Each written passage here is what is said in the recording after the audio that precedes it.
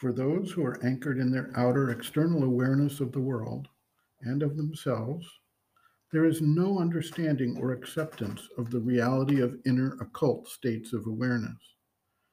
Thus, they deny the reality of the inner experiences, until perhaps they happen to have a near death experience or an out of body experience of their own, and recognize that there are depths and realms within that they are simply not attending to. They treat dreams as something random and generally meaningless as well. Even if one is receptive to these inner states of awareness, they may come simply as a feeling or perhaps as a vivid dream of some sort. Some dreams come with such a sense of reality and significance that people intuitively feel like they are sending a message to the outer consciousness. And this has brought about the craft of dream interpretation, which has developed for thousands of years across the entire world. Joseph interpreting the dreams of Pharaoh in Egypt is an early documented example of the power and need for understanding dreams. Oracles, shamans, and occultists have filled this role in other times and places. Freud and Jung developed the modern Western approach to understanding the psychology of the dream state and interpreting the symbols that appear there.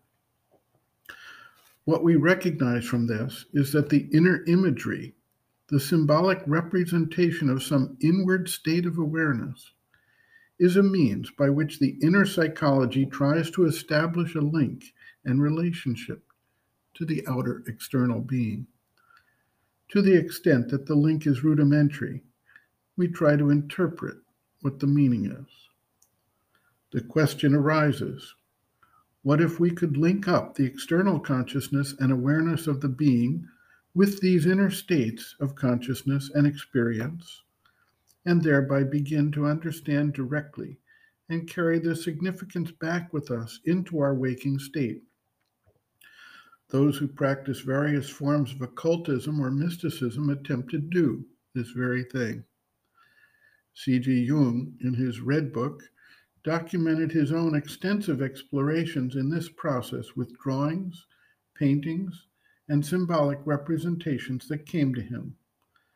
At some point, it becomes clear that the various parts of the being are represented with imagery that appear as a house with many rooms, while the subconscious levels are frequently represented as a huge library with books or scrolls that contain the information encoded at that level, each one of which able to be opened and read, and thereby release the encapsulated knowledge, information, or experience to the seeker who goes there and is conscious enough to bring back that information in what may appear to be a conscious dream, a waking dreamlike experience, a trance state, or an intense visualization.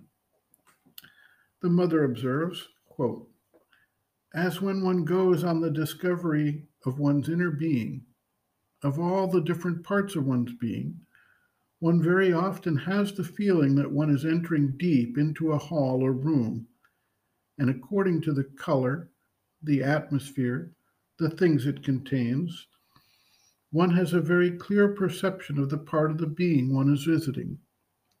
And then one can go from one room to another, open doors, and go into deeper and deeper rooms, each of which has its own character. And often, these inner visits can be made during the night. Then it takes a still more concrete form like a dream, and one feels that he is entering a house and that this house is very familiar to him. And according to the time, the periods, it is internally different. And sometimes it may be in a state of very great disorder, very great confusion, where everything is mixed up. Sometimes there are even broken things. It is quite chaos. At other times, these things are organized, put in their place. It is as though one had arranged the household. One cleans up, puts it in order, and is always the same house. This house is the image, a kind of objective image, of your inner being. And in accordance with what you see there or do there, you have a symbolic representation of your psychological work. It is very useful for concretizing. It depends on people. End quote. Reference, Sri Aurobindo and the Mother, Living Within, the Yoga Approach to Psychological Health and Growth, Exercises for Growth and Mastery, Visualization for Discovering One's Being, pages 131 to 134.